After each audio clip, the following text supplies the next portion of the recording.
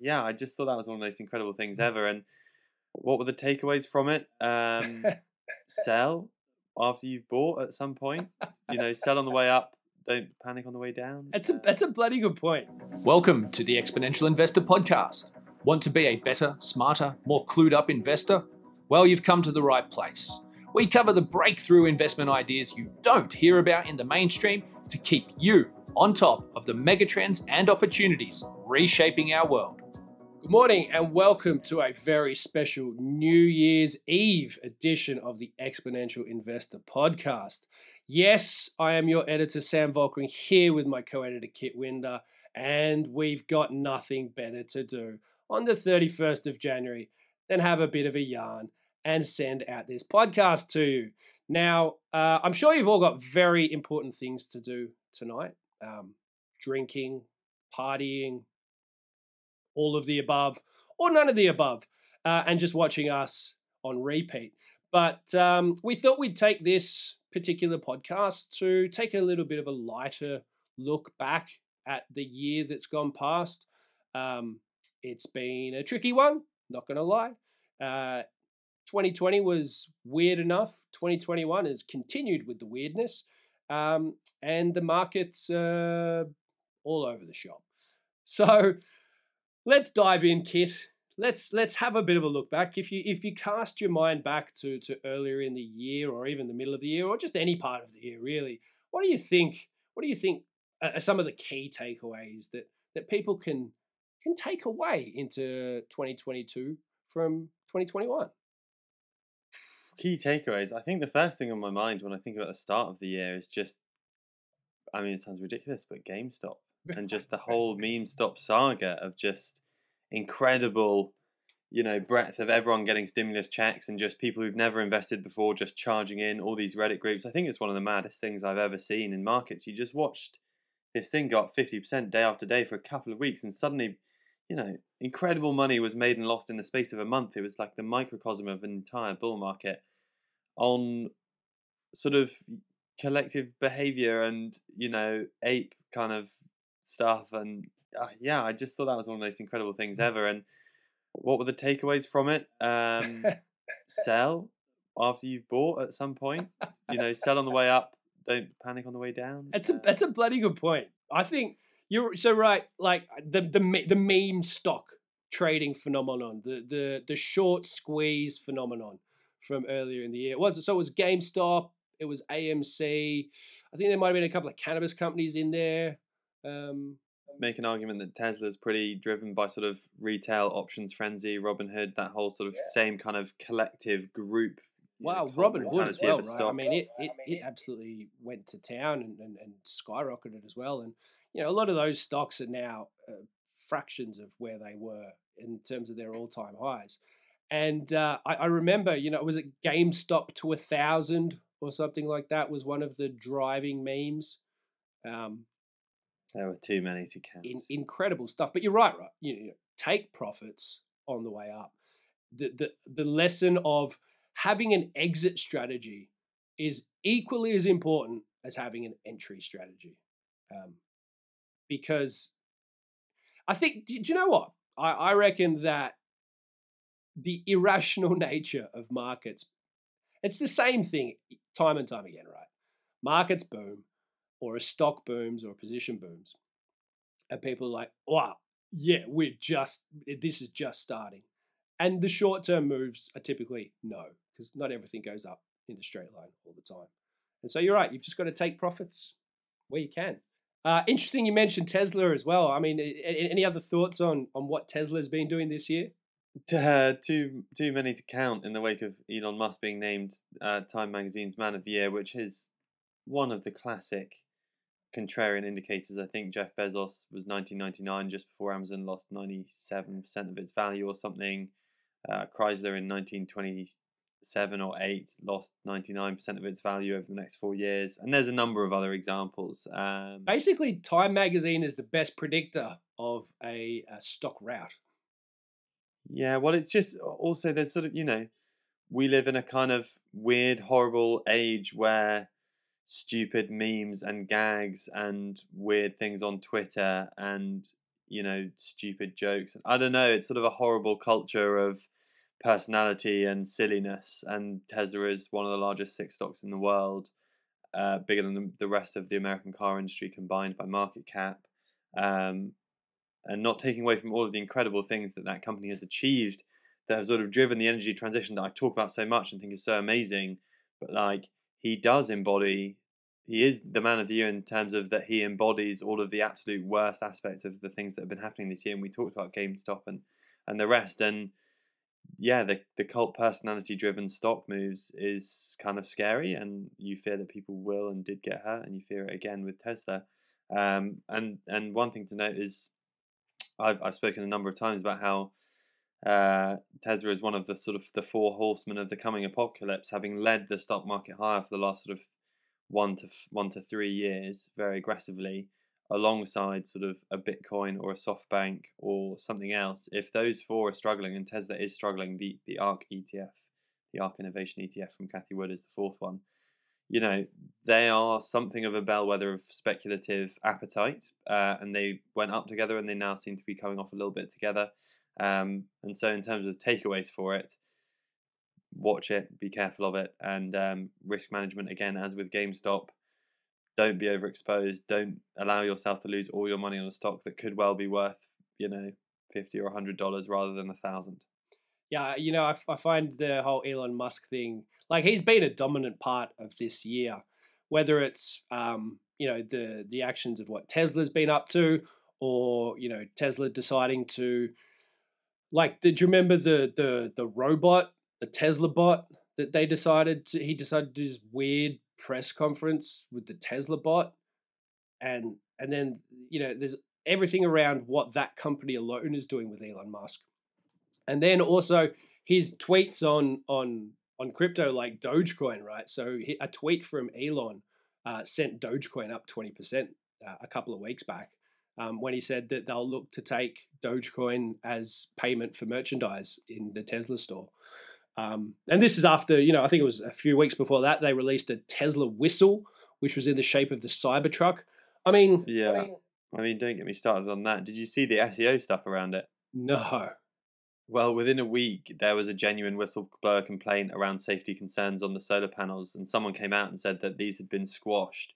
And essentially, it turned out that what Elon Musk was doing with this stupid whistle was search engine optimization. It meant he had a week's head start on a real whistleblower, and everyone had been Google searching Tesla whistles, and the top 3 results on Google weren't another whistleblower alleges, criminal levels of negligence and lack of safety at Tesla. It was, haha, isn't Elon Musk funny? He's doing more memes and whistles and stuff. I look forward to then when Tesla released their Death Squad movie, and he starts releasing the Tesla Death Squad movie through their merchandise store as well, I suppose. That's astonishing. I didn't realize that, but now that you put it like that, it's classic. It is ridiculous that this is, Time Man of the Year. Well, he's the master of narrative, and we live in a narrative-driven market, and he understands it and he drives it. And there's a guy, Ben Hunt of Epsilon Theory, who writes a lot about this kind of thing. But narratives are one of the most powerful things in markets today, and he's the as Pied good Piper as anyone I've ever seen at manipulating them. He's a marketing genius, and that encapsulates why he's Man of the Year for me. Yeah, wow, Time Man of the Year. Interesting prediction. But anyway, so aside from Musk, one of the things I think that caught my eye as well was just the astonishing. It's a bit of a tale of two halves. So I'll bring up the crypto markets, being it's such a focus of mine and something we do talk about quite a lot in Exponential Investor in the podcast. It's definitely a tale of two halves with the crypto market. It looks a bit like one of the a camel humpback, where some really big hard peaks in around April. And then the market fell away through the middle of the year, and then sort of October, late September, October, and early November, the market peaked again, and then wound itself off. But when you sort of blow out the bigger picture, and companies like, so I think this year, so Robinhood activated crypto trading. A lot of I think it was eToro and a bunch of others just got into crypto trading through their investment apps. PayPal also allows people now to buy crypto in their PayPal accounts. A discernible move for me, I think, is one of my takeaways from the crypto market this year. A discernible move from big financial institutions into not just looking at, say, Bitcoin as an example, but the whole crypto space as to how they can look to eke out some extra profits or returns for their investors. And I think that might be an interesting little rollover into 2022 as some of the maybe bigger institutional banks or investment banks start to look at how they can leverage the crypto markets for their own benefit. Like we've sort of covered in some editorial previously, it's absolutely ridiculous that in a high street bank account you can earn 0.01 interest, and then you can roll over to the crypto ecosystem and get 5, 9, 10, 12% on stablecoin deposits. There's a big disjoint there between the traditional and the crypto financial system.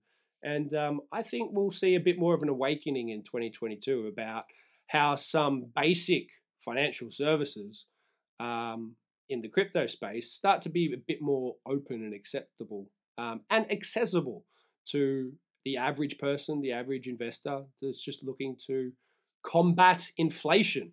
And there it is, the big I word that's also probably one of the themes of 2021, inflation. Now, I don't know about you, Kit, but earlier on in this year, it only cost me, I think it was about 85 quid to fill up my car. And I filled up the other day and it was over £100. And I was quite astonished by that. Yeah, I mean, at least you could get it. A few months ago, we had a fuel crisis in this country and you had to wait an hour. Forgot about that. God, I forgot about the fuel crisis. Wow, fuel crisis, gas crisis, maybe fossil fuels aren't all that, Yeah, the inflation thing is interesting. I mean, towards the back end of this year, we have had more surprising inflation data month on month. Every month it surprises to the upside. The economists' forecasts, those brilliant economists who've been getting it right all year. And it's now just sort of a pretty well-known thing. Expectations are kind of bedded in. Everyone's talking about it. Everyone knows about it. So the interesting thing to go forwards with is, prices having jumped 5% in the UK and 7% in America over the course of the year, is that the base effects will now work somewhat in reverse, right? So next year, it will have to do that same effort. It will have to have those same supply crunches and demand pushes for it to do more 5 and 7% growth next year. My expectation is probably that the supply side of the global economy will do some responding and be able to meet the higher demand more aggressively.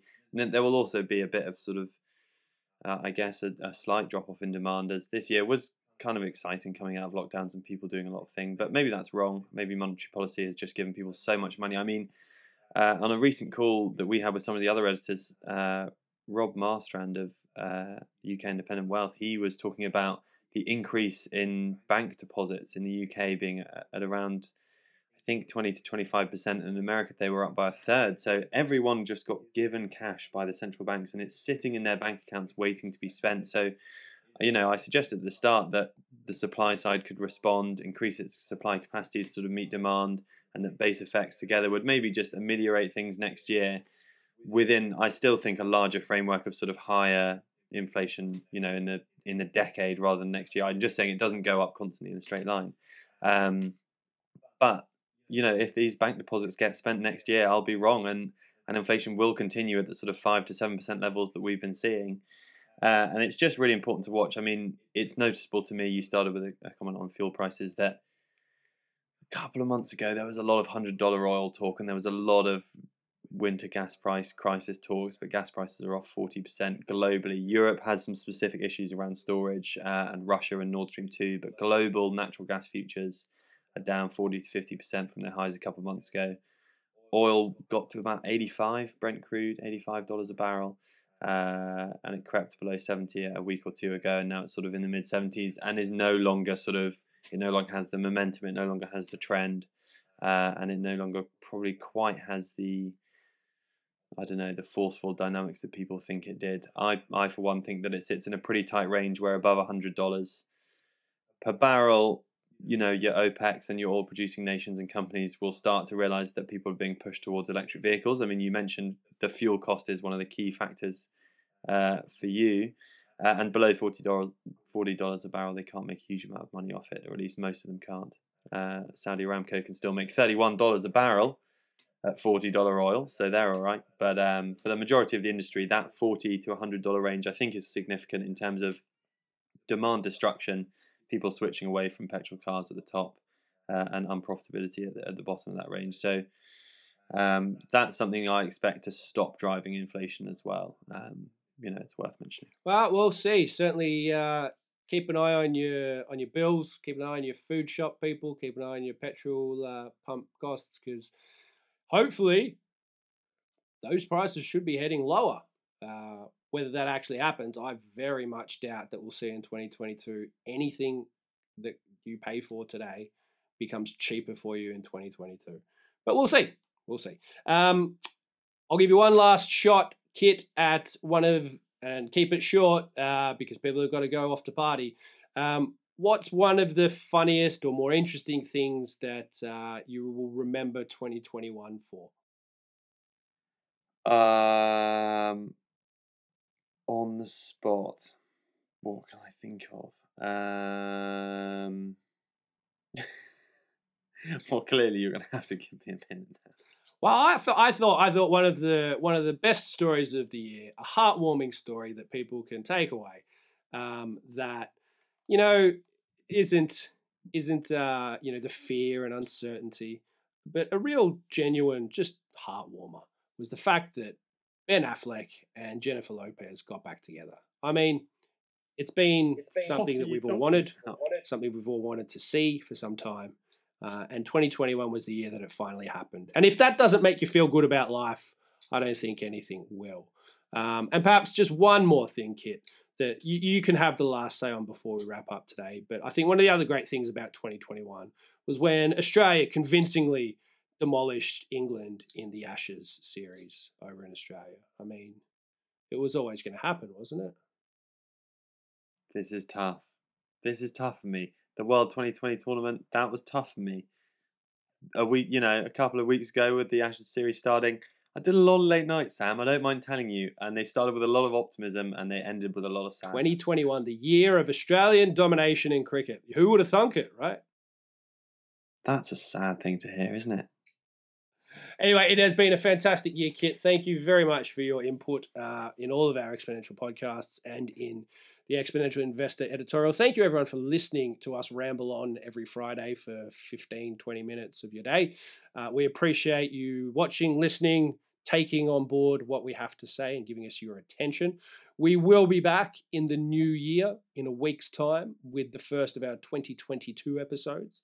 I promise that it is going to be as thrilling as everything you've received in 2021. Thanks again. Happy New Year. Here's to an interesting 2021 and a hopefully prosperous 2022. We'll be back with you again soon. As for now, bye for now.